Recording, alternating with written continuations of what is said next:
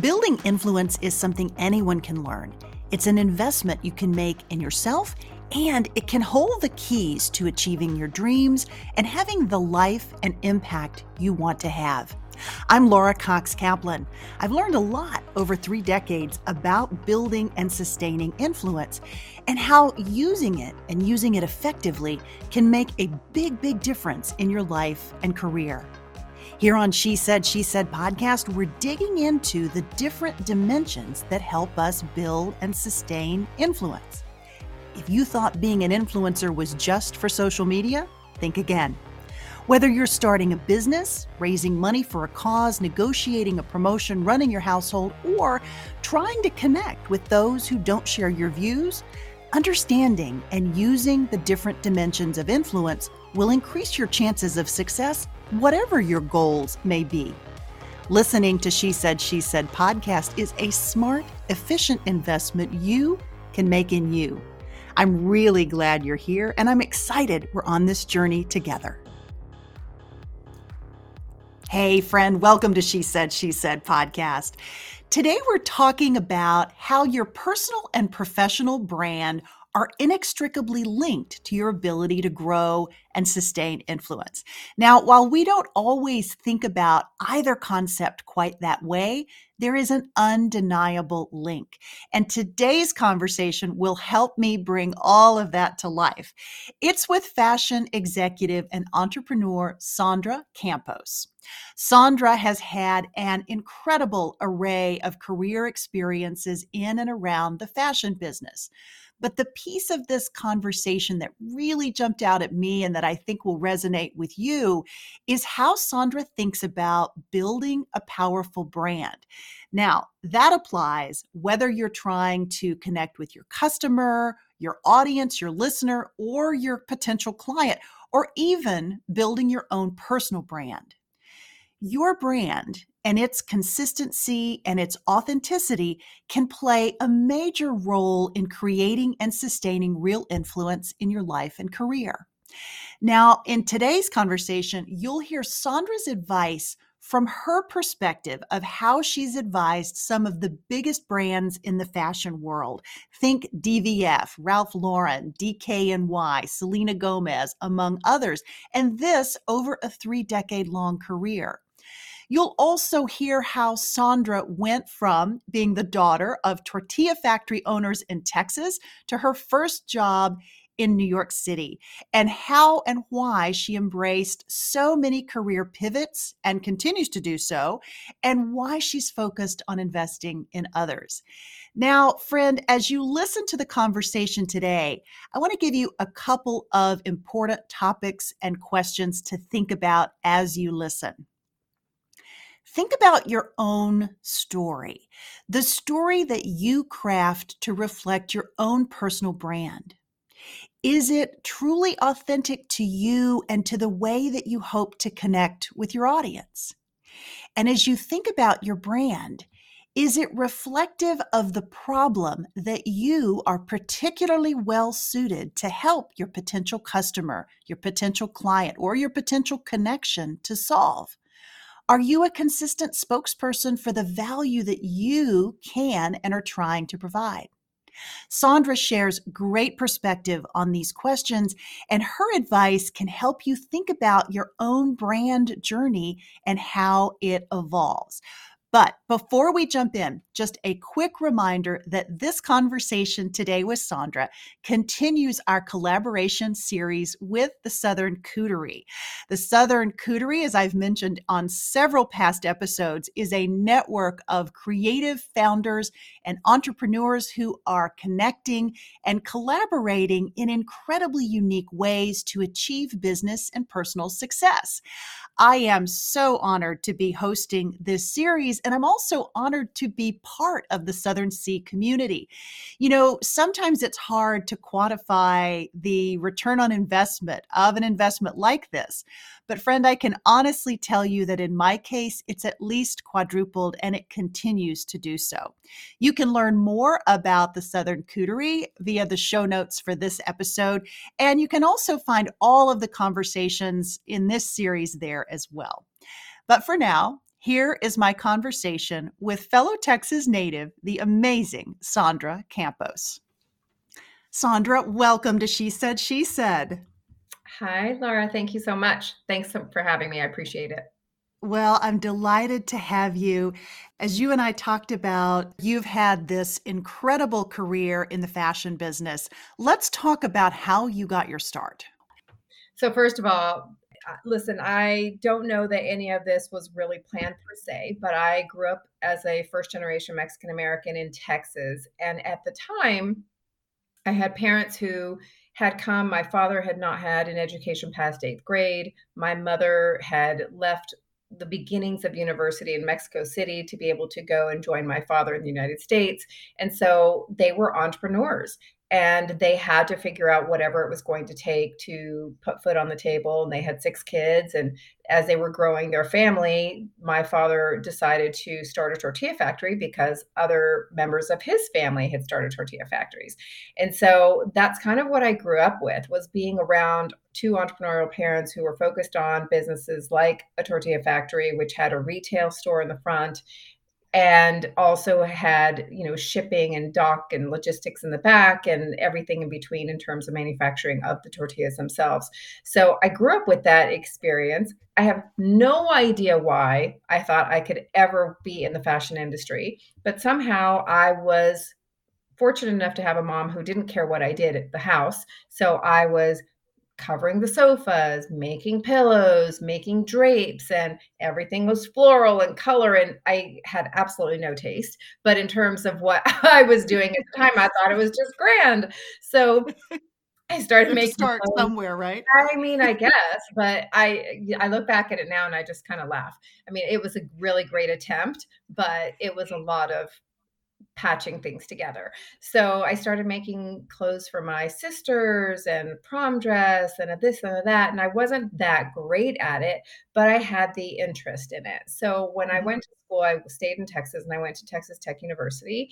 And in Lubbock, Texas, which is West Texas near the Panhandle, it is not necessarily fashion forward. In fact, it was very much not fashion forward. And if you think about dirndl skirts and very prairie looking apparel, that's kind of what it was.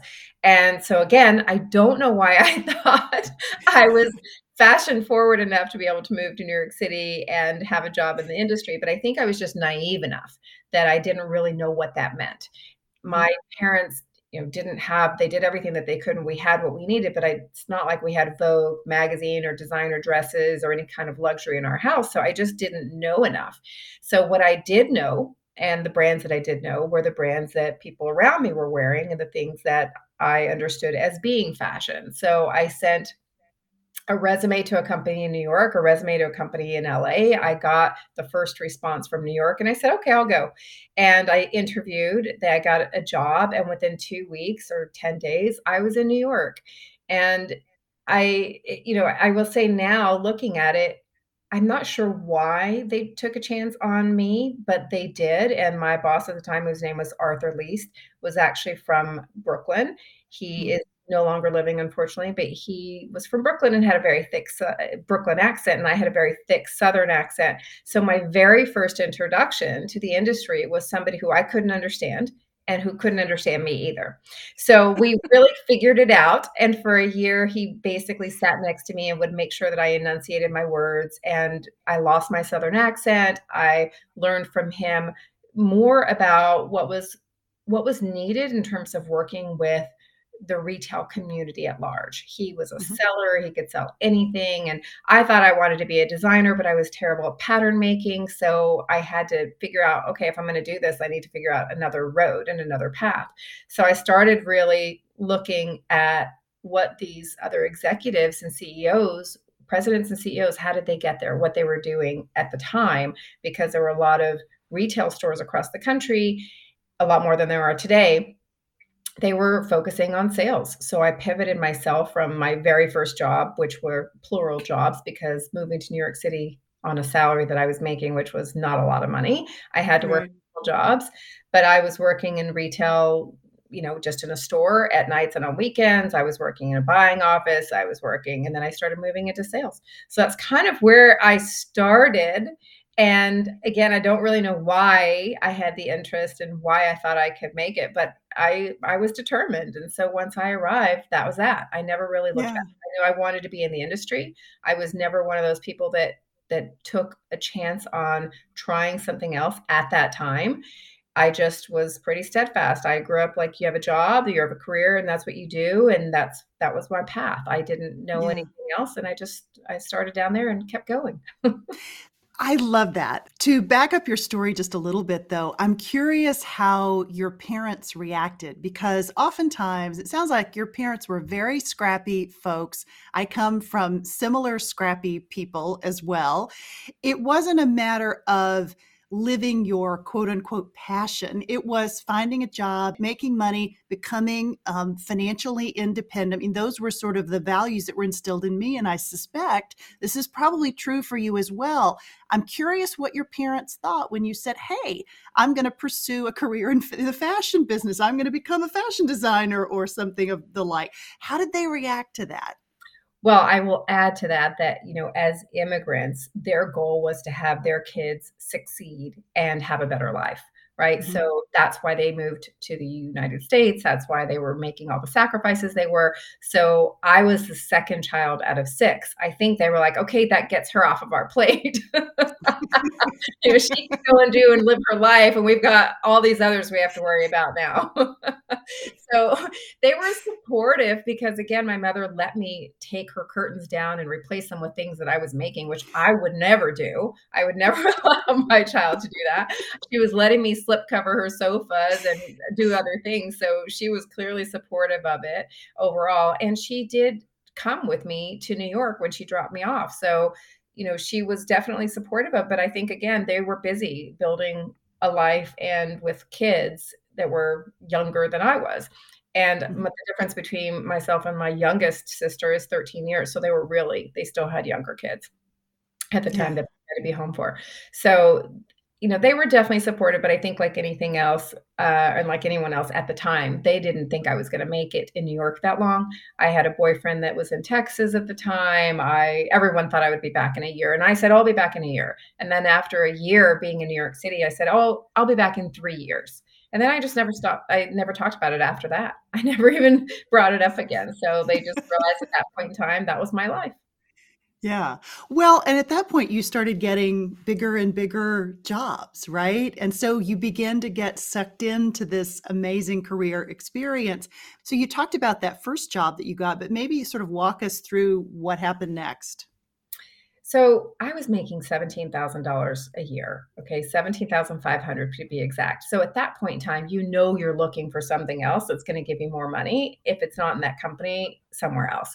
And so I made the big jump from $17,500 to a whopping $30,000 at the time, which was a big jump. For But sure. it was at Donna Karan, and they were launching DKNY division at the time. So I gladly went over there. Again, I had no idea. I didn't know any of these people. A lot of them had grown up together in and around New York. And I was just this kind of fish out of water. And many times I still feel I am. But coming into Donna Karan, I had a great opportunity of being in a business that was launching. It was new. They had a lot of power. Donna herself was very involved. I got to experience the real fashion shows. I got to experience what it truly was like to have Vogue in your showroom, to have Donna Karan, this incredible designer, talk about merchandising and see what was important to her in terms of the 70s pieces. And all the things that I started learning there was about product and assortment and the power of a brand.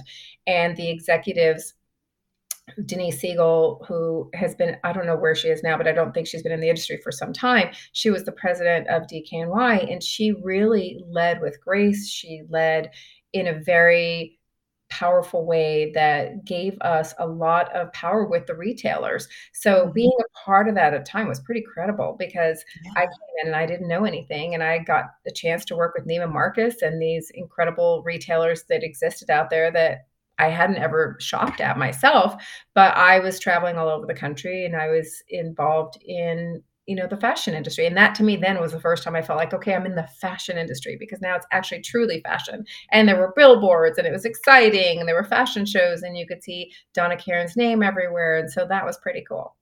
really left for the money. It's fair. It's absolutely fair, right? So I don't remember from reading about your educational background, did you study business or the business of fashion or something along those lines, or was it just design? And Uh, where did the business piece come from? I guess is the more precise question I'm asking. well, it was more marketing and Uh-huh. then design. So I had that dual focus in school. Mhm. Again, I don't know exactly why I chose what I chose, but that's what I studied. I think I was just going to school. I was doing what everybody thought you needed to do. You know, you need to go Yeah. to college. Your parents are expecting that. I stayed in Texas because I had a boyfriend in Texas, and I just went to the school and I was like, okay, I'll study this. And it wasn't really a lot of thought put into what my future would be at that point in time because, again, coming from where I was, anything was going to be a step up from where my parents had been if I were in a company or a corporate job or anything like that, because they hadn't had corporate jobs. They were really sitting as entrepreneurs. And at the time, entrepreneurship wasn't as sexy as I feel it is today. So you mentioned a couple minutes ago about feeling like a fish out of water and feeling like somebody who, you come from a place that you, as you said, was not particularly fashionable. I can relate because I grew up not far from there. Um, and so how did you overcome that? How did you not let that sort of feeling like you were a bit of an outsider? How did you keep that from discouraging you? I still have to deal with it. I think I still deal with it all the time. You know, I don't know that I've ever actually felt like I fit in per se because I am always looking for something new and something different and new skills to add. So anytime you go somewhere new to add a new skill, you don't know what you don't know. And so you're Right. learning with, and you have other people around you that know a lot more than you do. So you kind of, at least I have felt a little bit like that fish out of water. So for me, it's always been like I didn't have a choice. I didn't have a backup plan. My backup plan didn't exist. So I was going to make it. My goals were all about I was going to be at this place from a title and a compensation standpoint by this age or by this year or whatever it was. And I just didn't have a plan that was going to take me in any other direction. So I was pretty focused on what I wanted and how I was going to get there. And if I got knocked down, which I still get knocked down, I have to get right back up again. I have 3 kids. I've been a single mom for a long time, the majority of their lives. My youngest was not even 2 years old. So, it was just, it was me. They were depending on me. I was depending on me. So I didn't really have a choice. Yeah. Where were you at the point in which you got divorced and had responsibility for these very little people? What were you doing at that point in time? I actually was a senior executive at Polo Ralph Lauren. So I Mhm. was running a business that was a $700 million Lauren division and had hundreds of employees. And what was happening then too, which I think about now, which I'm sure many people can relate to, I was traveling every week. I was getting home at 8:30 at night, and I was like, "I can't do this. If I'm gonna have this full responsibility for these 3 children," it was unfortunately not an amicable divorce. So I went through divorce court for 7 years. It was like a long, drawn out Oh, thing. awful. So I knew I had to change my life then, and I knew I needed to do something different. But I was running that division of Ralph Lauren. I went and I became the president of Oscar de la Renta, and then I knew I needed to be able to change. Well, it actually also happened because they forced it on me. It was Sun Capital, which is was a new owner of Kelwood, which was a company that had Oscar de la Renta. They came in and shut down that division of Oscar that I was running, as well as a couple of other divisions. So at that point in time, I said, okay, what am I going to do? I need Oh, to wow. create a new life for myself. And I was introduced to this guy, Tony Melillo, who became my partner and very good friend. And we built the first, which now we look at and we didn't realize it was going to be the first, but the first teen celebrity brand management company. It was at the time when there weren't very many celebrities who were out at retail with their own brands, and we went for it. So that was really, to go back and answer your question, that's what I was doing. I was running big businesses worth of, more than $1 billion at retail and sales, hundreds of employees, and needed to make a change in my life. Yeah. I mean, it's incredible to think about that being maybe sort of a right sizing of your career and life as you think about all of the elements of starting a new business with someone. Like, when people hear that, that does not exactly sound like sort of taking your foot off of the gas pedal, right? Well, and you add to that it was actually 2009 after the Wow. 2008 crash. Holy So cow. it was definitely, we were taking a risk. So I Yeah. think that's also another part, if I think about why I've done certain things or why I'm comfortable doing certain things that I've been doing in terms of pivoting within my career. Yeah. I am a risk taker, and they're never easy risks to take. It certainly was not easy to leave a cushiony, beautiful office, corporate job with lots of perks, but I knew I had to make that change, and I believed in us, and I believed in the idea, and so I did it, and that's what I would say in every other story that I can tell you since 2009, where I have pivoted and I've taken a risk and I've made changes. And as I always tell my kids, decisions are, you either go left or you go right. They're going to take you different points in life, and they're going to bring different people into your life. And it's not that either one are bad choices. It's just a choice you're making, and it's the direction Right. you'll be led by. So that's what, I did at the time, which was to become an entrepreneur. So you went from entrepreneurship to pivoting back and I should mention too that you worked with Selena Gomez to build her fashion brand with Kmart at the time. Yes. So, and this was a very new path to take and support that and to help her with marketing efforts and really creating this new dynamic. Talk a little bit about that experience, if you would. So this was when I needed to pivot into entrepreneurship because I wanted to be a mom that was actually home at night. I had experienced traveling a lot in my career up to that point. I had experienced what it was working late at nights, and I didn't want to do that in my life. So I wanted to be able to have the flexibility and to be home for them. And they were young kids and going through, a lot with divorce and whatnot. So when Tony and I, my business partner, when we started talking about what we wanted to do and creating Celebrity Brand, we went to Kevin Uvain, who's one of the founders and head of CAA, Creative Artists Agency in Hollywood. And he said, great. We presented our business plan. He said, great. Who do you want? And because my three kids were of the age that they were Disney kids, I knew Selena Gomez, Demi Lovato, Miley Cyrus, and those girls. And he said, who do you want? And I said, Selena Gomez. And we had talked about Selena Gomez because of all of the Disney kids, we felt that she was the most relatable. We felt that the Hispanic Latino aspect of her certainly connected with me, but we actually saw that in the future that it was going to be important. So she was 15 at the time. She actually grew up in the same hometown that I grew up in Texas, which is Grand Prairie, Texas. So that was one bond that immediately was there and existing. And, we had done a lot of research. And so Tony on the creative side, because he's been a designer and a creative director and stylist and editor all of his career, and me on the business side in terms of building brands and focusing on all the things that started happening then, which were focusing on e-commerce and in-store brick and mortar and all the marketing and the social media, et cetera. We really built this business, and it had 14 different categories. It was 6 years that we were together, and we watched her grow up. We watched her grow up and evolve. And yes, we did create the first product categories for her.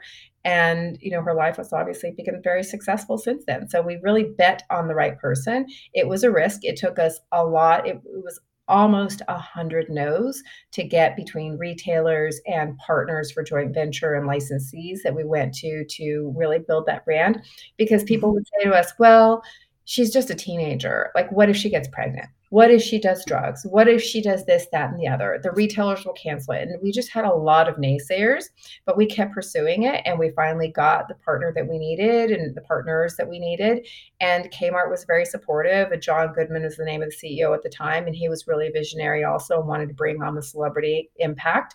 And so that was a great 6-year time period. When people ask me now today what was the most impactful, that has been the most impactful for me.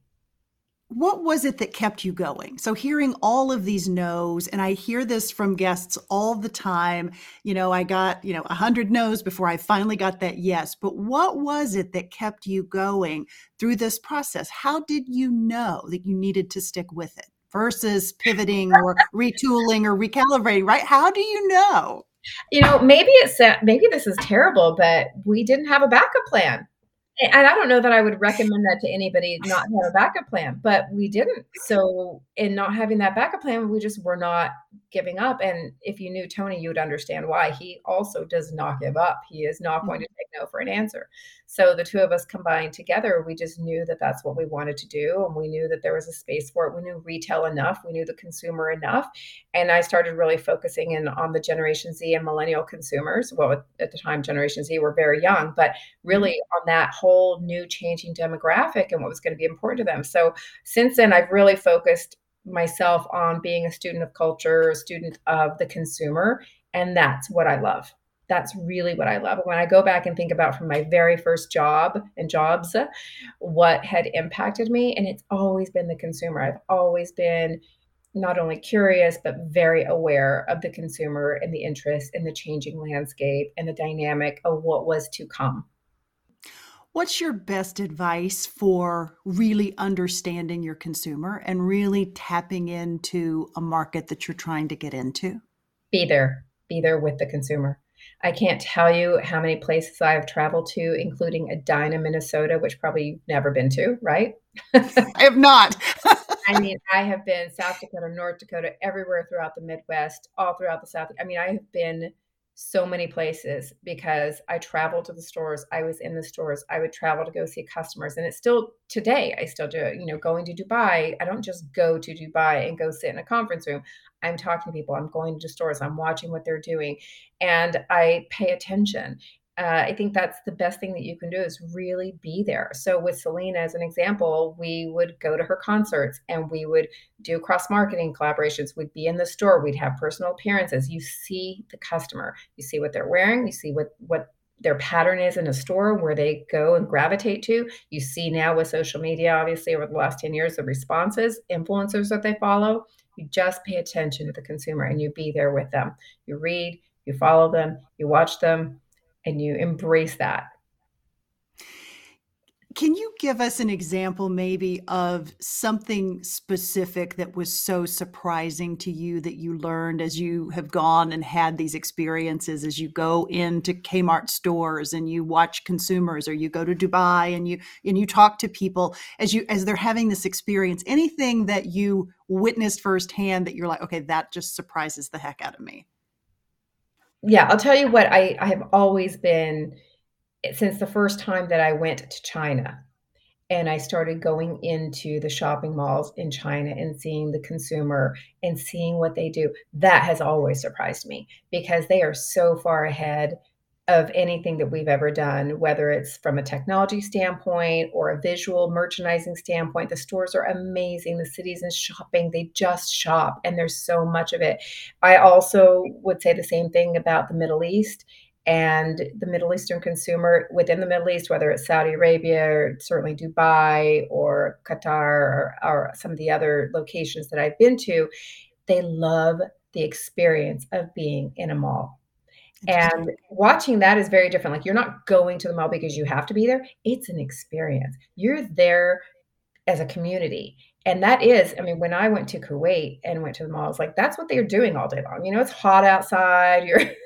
You're going, there's a lot of military there as well from the US, and there's a lot of military families, but it is an experience to be in these malls. So I think that was probably, if you're asking in terms of any surprises, those have surprised me when I've been there. And I realized that this is their lifestyle as well as, their necessity, but it's their lifestyle. Yeah. Yeah. So interesting.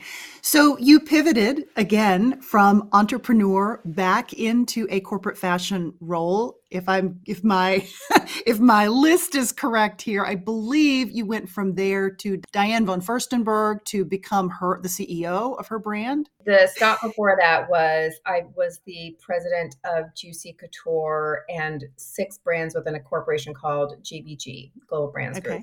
And I started as the president of Juicy Couture, and the goal was to bring Juicy Couture back to relevance and really create this brand that could have different licensees and operate globally, et cetera, which it was, and it still very much is. But then within that time frame that I was there, I also inherited BCBG and BB and Hervé Leger and a brand called Tree Torn and Buffalo. And so I had these 6 brands that were all women's brands, and they were quite significant in international scope as well. So the time that I was there, I started really focusing and spending a lot of my time traveling internationally. So we had a lot of stores in mainland China, in Southeast Asia, in the Middle East, as I was mentioning, in Russia, in Europe. So I expanded my skill set from doing everything that I've been doing and focusing on even with the entrepreneurial aspect in terms of e-commerce, the wholesale aspect before that, international edition, and understanding distributorships, partnerships, and again, the consumer throughout all these different regions of the world. And so I did that. And one of the brands that I had, BB, I had a creative director, Nathan Gendon, sorry. Nathan and I became very good friends, and we worked together really well. And Nathan had been Diane von Furstenberg's creative director for 10 years, from 2000 to 2010. And she had made some changes within her organization, and she wanted him to go back to be the creative director and revive her brand again. And he came to tell me, and I said, that's amazing. That's great. You need to go and do that. And he said, well, yes, but you need to come and meet her. So I did. And Nathan was really the reason that I ever met Diane von Furstenberg, and the reason that I had that job, because I met her and we had many conversations over a couple months time period. And I went in as her CEO. And part of the reason that I did that was also because I had gotten to a point in my career that I also, going back to saying, a continuous learner and one who's focused on culture, I could also feel that things were shifting into being very much about purpose and power of a mission. And Diane, for 45 years, her mission was about empowering women. And what better brand to connect with for me than to help empower women through a career that I had been in for, at that point, 25 plus years. So for me, it was, a joy to be able to say, okay, I've had a lot of brands that I've built with names on them, brands that I've turned around with just names on a label, but now it's actually a purpose-driven, mission-oriented business that's been around for 45 years with an iconic designer. That's a global brand. So that was that reason for going there and being able to, head up her brand and learn about Diane and be a part of that legacy. Yeah. Any specific takeaways that really have stuck with you from that experience with her? Because both she and the brand are very iconic. I would say overall, because the brand is iconic, she is beyond iconic and incredible in many, many ways. And at the end of the day, in our industry, and certainly fashion, there is always the ability to revive a brand. Nothing's ever truly dead. You always have a way to be able to come back and revive a brand. But there's also the core DNA of any business that still needs to be consistent. So while things may change, styles may change, lengths of dresses may change, colors may change, seasonality may change, the core DNA of what that brand is should never change. So how it evolves and how it modernizes, that's an important part of an evolution of a brand, but the core is there. You can't all of a sudden become minimalistic if you're all colorful and print-oriented brand, and you can't all of a sudden become print-oriented if you're a minimalistic brand, so vice versa. So those things, I think, are really lessons that I learn and continue to learn in each of these experiences. It's getting back to the core basics. It's like Juicy Couture as an example too. It's like that was a velour tracksuit brand, that never goes out of style, and it's still the mainstay of that brand business. And making sure that you evolve it, you modernize it, you bring it to today's consumer base, that's one thing, but you don't walk away from something that you originated. Yeah, so interesting. I've had several founders. They've all been in the fashion world. This has largely been as part of this collaborative series that we've been doing with the Southern Coterie. This conversation with you is part of that conversation. And we're talking all about growing and evolving in our lives and our businesses or companies, one of the things that I would love for you to speak to is this idea of being the face of your brand and what that means maybe over time as your brand and your company ultimately evolve. How do you stay fresh as you continue to grow and evolve and kind of keeping your brand fresh as well? But how do you manage that? Right. No, I think it's really important to be the face of your brand, because it's even more important today than it's ever been. Having that connection, having a personality, it's definitely always been important, but it's more important now than I think it's ever been. And being able to be authentic. And again, I talk about the core foundation, the DNA of the brand and who you are as a brand. It comes from the founder, right? What was the purpose? Mm. Why are you creating something? What do we need it for? And what are you going to do to make sure that we can't live without it? So I do think it's more and more important to make sure that there is that alliance with the founder. At the same time, depending on a founder's future vision, do they want to exit the brand? Then they have to make sure they're protecting, and maybe it's not their name on the brand. That's a different story, but being the face of it, I think is, if you think about Spanx, that's Sarah Blakely, right? Obviously, you think about DVF, it's Diamond Furstenberg. You have a long list of who you think of when you think about what that brand is, because those individuals created an identity for that brand. How about advice for really shaping the story of your brand, the story that you tell to your potential consumer, and maybe advice for how you do that?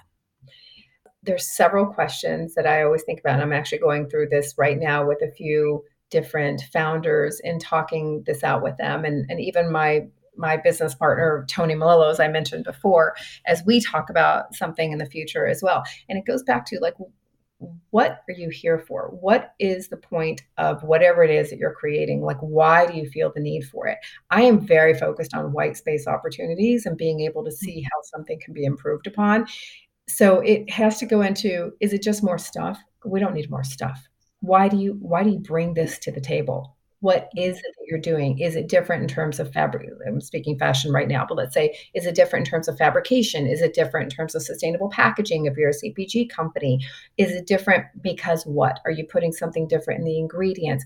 What is the end result? What is the problem? What's the solution? How are you going to be able to identify it? It goes back to just the basics of, do you have a problem? Do you have a Mhm. solution? And then how are you going to be different from anybody else? And that core question, I'm telling you, I'm going through it with several founders now.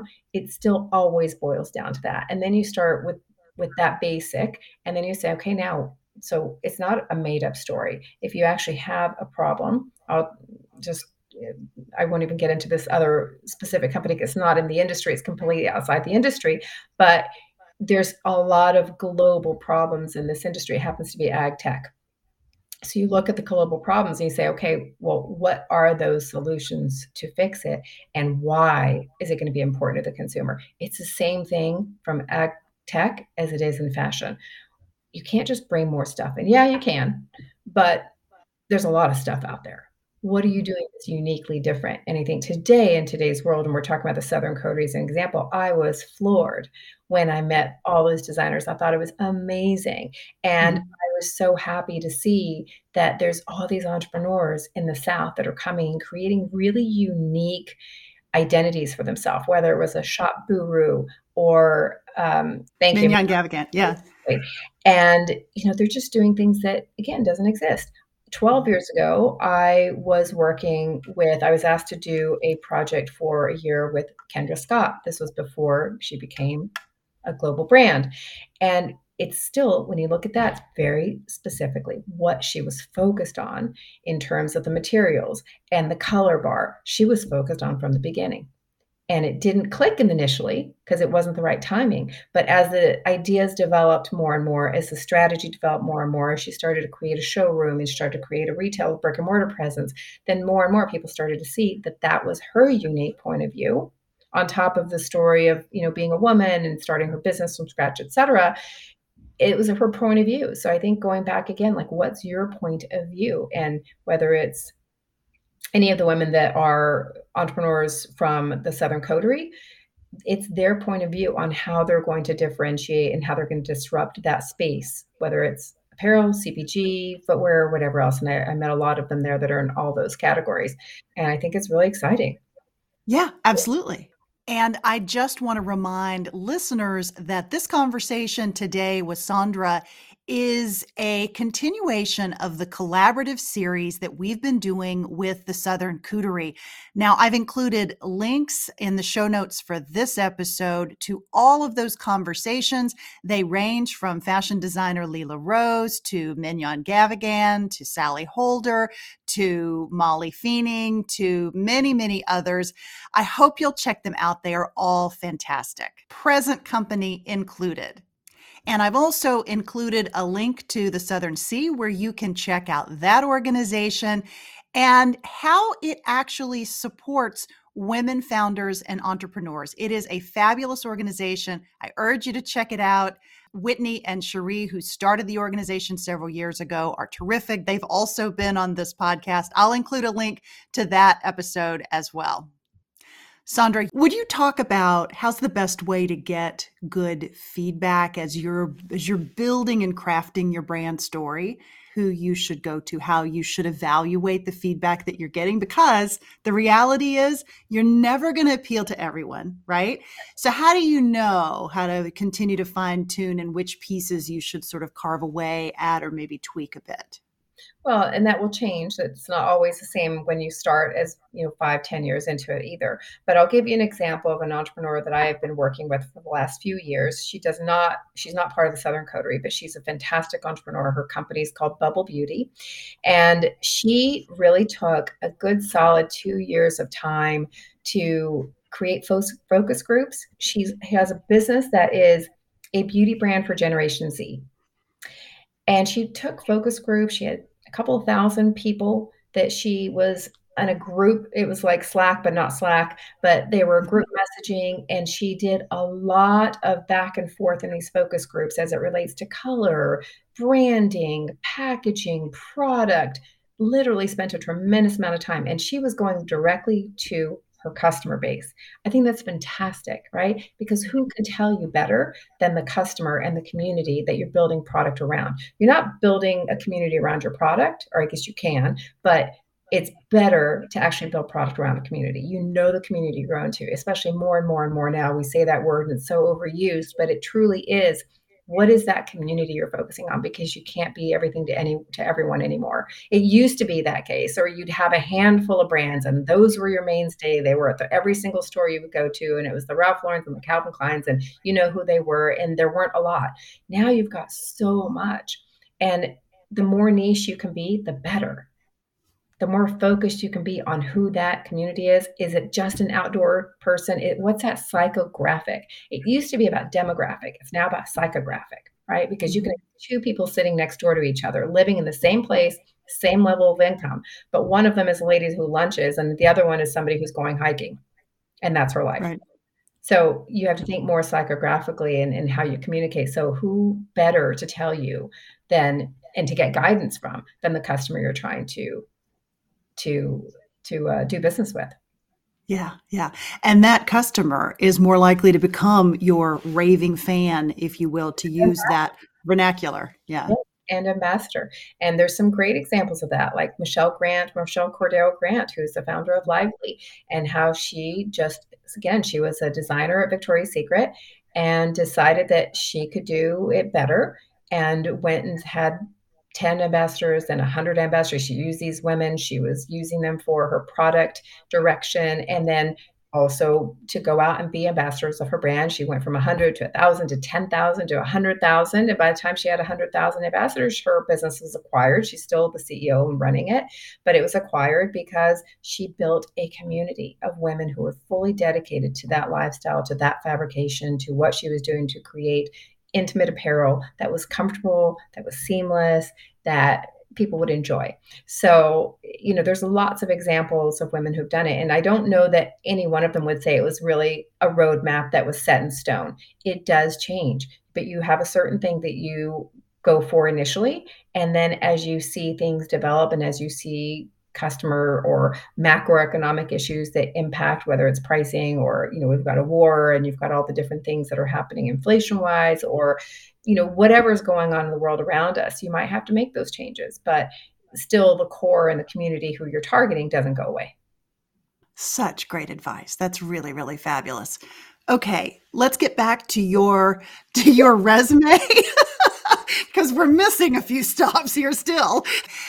So take us from DVF. You left there several years ago. You've started a couple of entities, one of which you've now sort of pivoted into a different way. But you started Project Vert, or you joined Project Vert as the CEO, and you also founded Fashion Launchpad. So maybe let's talk about both of those and how they fit together. Yeah. So what happened with DVF is the pandemic came. We were on a path to turn the business around and have a profitable business. It was 38% ahead of where it was at the end of February. And then all of a sudden, March 12th, and we had to go home. So by June, it was, May and April, March, April, May were very doom and gloom for fashion and for retail, and especially for $500 dresses when we were all sitting at home in quarantine. So it was a matter of having to change and pivot from a business standpoint. The business plan entirely had to change and the business model had to change. So by June, it was evident that the way that the company was going to go was, I had to basically furlough 75% of the team. We had to shut down our European operations. We closed all of our 68 stores. I mean, it was just not a fun time, but it was clear that the company had to pivot and look for different ways to be able to move forward. And so by that time in June, I left the company. Now it's a very different company today. I think there's, under 30 people there. It's a very different company setup and there's different structures, but it's still very valid and it's a good thing for her. But with that, when I looked and I was trying to determine what I was going to do at that point in time sitting in a pandemic, I knew I didn't want to do the same thing again because it just felt wrong. It felt wrong to worry about a $500 or $1,000 dress at a time when the world felt like it was crashing. So while I had certain opportunities, I chose not to take those because I didn't want to go down that path again. But what I knew was going to continue was technology. And for the last 12, 15 years, I've really been focused on a lot of technology from a digital perspective. And that has been a lot of what I've done in bringing these legacy retailers and really bringing them to the digital forefront, focusing on e-commerce and all the tech stack that's involved in terms of, everything, digital marketing, performance, customer acquisition, et cetera, et cetera.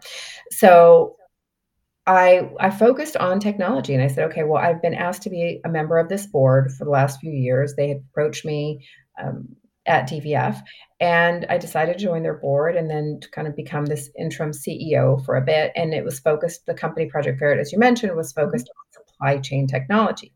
So people will say to me, why the heck did you go to supply chain technology? Because it's all about 3PLs, fulfillment, logistics, et cetera. Right.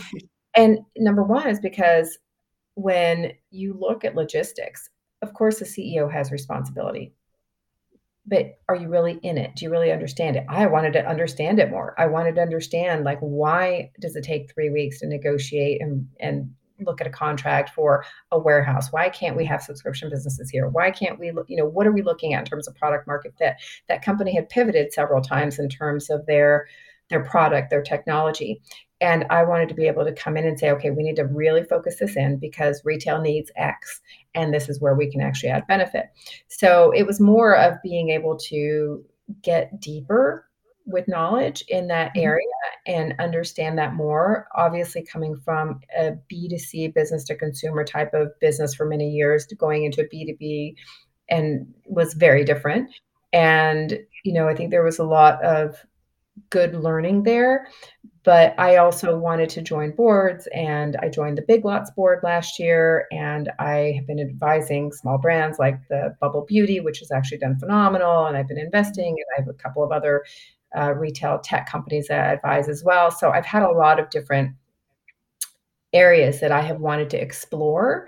And with that exploration, obviously, comes other opportunity. So when I started looking at what's happening in the world, it just felt like, as I said before, such doom and gloom in our industry. We had so many people losing their jobs. It was terrifying for so many people. And I looked at our industry. I said, we have to change. We don't have learning and development. We're not focusing on educating and continuing to have education for our employees.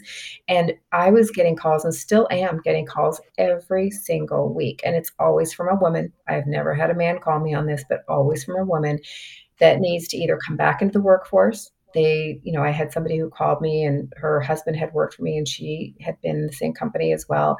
And she said, he showed me that he had passed away.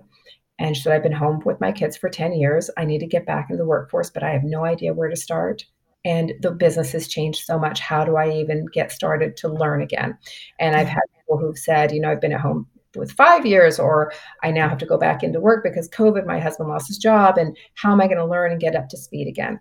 So I realized that we don't have a place where people can go and learn the skills that they need to learn to either pivot from where they are now to something that's more digitally focused, because now obviously digital and e-commerce is in every single industry sector that exists, or to be able to give them up to speed of like, here's where the industry has come to. So Fashion Launchpad was exactly for that purpose. It was to create on-demand courses and workshops to be able to help individuals within our industry understand more about the new vernacular. I, as a CEO, was going to Google summits on a quarterly basis and was hearing all these different words that I was like, wait, what is that? And new things of like, I was like, what? Every single quarter, I felt like it was changing so much. And if you're Right. on top of it, you really feel out of it, right? And that was just even at my level, but nonetheless, at any level, there's just been such a change and such an evolution into digital that I felt like it was important to be able to do that. So fast forward now where we are in terms of Fashion Launchpad, it has evolved and evolving into being more about next generation skills, because what I realized was that the soft skills we created curriculum for is not really where the majority of the jobs are. If you look at the job market today, it's all digital something, digital marketer, digital this, data scientist. There's a lot of next generation skills. And then in the past 12 months, we've had blockchain, cryptocurrency, we have NFTs, Web3. We have all of this that now we as women, at a time when men are learning it at the same time, we have the opportunity to learn together so that we can bridge that knowledge gap and we don't fall behind.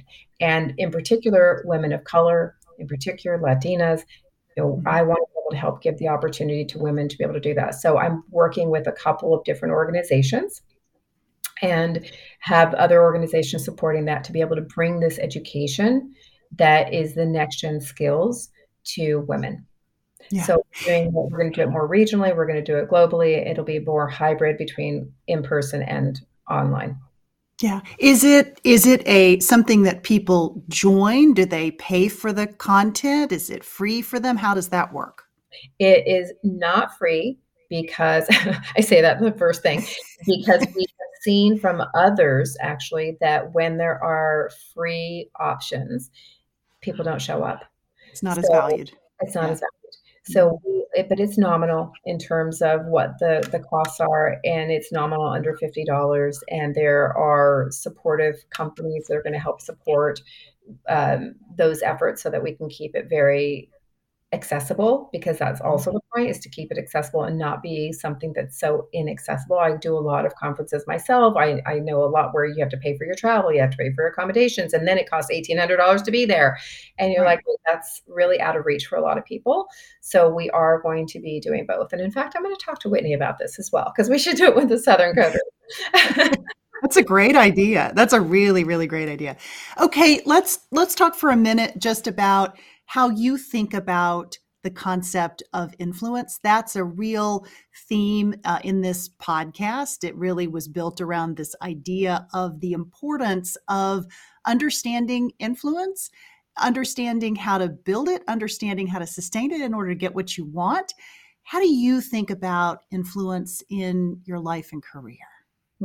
Well, it's funny because I certainly didn't, I've been living my life and I've had a lot of life. and ups and downs. And as I mentioned, there's no one that doesn't get knocked down and has to get back up again. We all have it. It's just in our own different ways. So I guess when I started understanding more the influence or the impact that I was having was when I started having people that worked for me or that had worked for me come back and say, I learned this from you and thank you so much. I'm like, wow, really? You did? And that was 15 years ago, or that was 20 years ago. And, or that was 5 years ago. And that's when I started realizing that, okay, you're always going to have your naysayers. There's always going to be challenging people within an organization that won't necessarily welcome you. And I've had it. Trust me, I've had it. And I will still have it. And for various reasons. I've also been in turnarounds, and turnarounds aren't easy when you go into organizations and say, well, these things are wrong. We got to fix them, right? And it's never 100% welcomed. But nonetheless, you have to stay the course in terms of your experience, your knowledge, and being able to be authentic so that what you say is, this is the direction. We're going to go there, not because I want to go there, but because we have data behind this, because this is what the industry is showing us, or this is, whatever the other facts are around it, and also be as inclusive as possible with those decision makings, but realizing that you have people at all different levels and people who've come from all different experiences with all different backgrounds. And so having to give them the knowledge based on what your experience is telling the story, right? It is telling a story and giving those examples of like, we could go this way or we could go that way. Now, if we go this way, these are the things that can happen. If we can go that way, it might be wrong. We might have to pivot again, but at least we're going to take a chance. And as I mentioned earlier, I am a risk taker, and I'm a risk taker in a lot of different ways because I like new innovations and I like testing new innovations in business. So on both sides, I think, that comes into it. But on the influence side, I think it's really, mentorship comes to mind when you think about influence. And I don't really know that I ever thought about mentorship. I certainly don't think I ever had a mentor. I've had lots of mentors that I think about in terms of who has influenced me because they were really great. I have a 25-year-old who influences me by, some incredible things that she's doing. So I get influenced by seeing people who are really passionate about what they do, who are innovative in the way that they think, and who are taking those risks. That's what influences me. And that's probably who I will influence more as well when I'm giving people opportunities because I believe in them that they might not believe themselves, in things that I'm pushing people to do because I know it's the right way to go, even though they don't know it today. They might realize it later. TikTok would have been a perfect example because I brought that up years ago. But, and people get a little bit uncomfortable, but hopefully if they see that they're being influenced by being uncomfortable, and it's okay to be uncomfortable and to do something that you're going to test and learn so that ultimately you're more comfortable with it. So being authentic, being yourself, learning with data and being able to point those things out to share and include people in that thought process and giving them the different visibility, because at this point I certainly have a lot of that visibility and I've had a lot of those experiences. So that's probably the best that I can give you in terms of influence. I love that. Okay, one last question. If you could go back and give 22-year-old Sondra one single piece of advice, maybe it's a life hack, maybe it's a mantra, what would you tell her? Remember, networking is everything. Love and that. literally, it is so much more important than I ever realized. And it is who you know in many, many ways. It took me a long time to get there. And I would say for anyone who is listening, who is on this podcast that is at home or taking time with their family and ultimately goes back to the workforce, one thing that I didn't do is I didn't keep up with those contacts when I didn't keep networking. I didn't go to the events when I was staying as an entrepreneur. When I was at home with my kids. I was home at night. I was a single mom again. So I was at home, I was doing things, but I should have continued to build those relationships during those times. I wish I would have done it because it was a lot harder to get back in. That's great advice. Sondra, thank you so much. I really loved the conversation. Thanks, Laura. I appreciate it.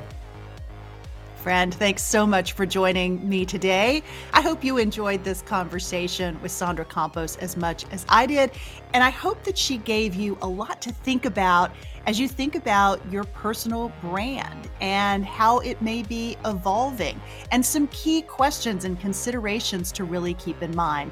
As always, I'd love to hear your feedback on this or any of our She Said podcast episodes. You can reach me via the contact link on our website at shesaidpodcast.com, or on social media. You can direct message me or leave a comment on any of my posts. You'll find me at Laura Cox Kaplan. Until next week, friend, I hope you found this investment of your time worthwhile. Take care, and I'll talk to you again soon.